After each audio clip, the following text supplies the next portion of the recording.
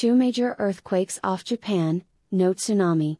The earthquake that just struck was centered in Miyagi Prefecture.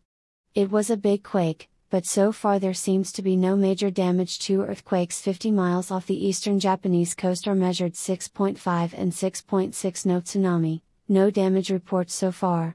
Two major earthquakes 30-50 miles off the eastern Japanese coast shook the earth, but no major damages or injuries are reported.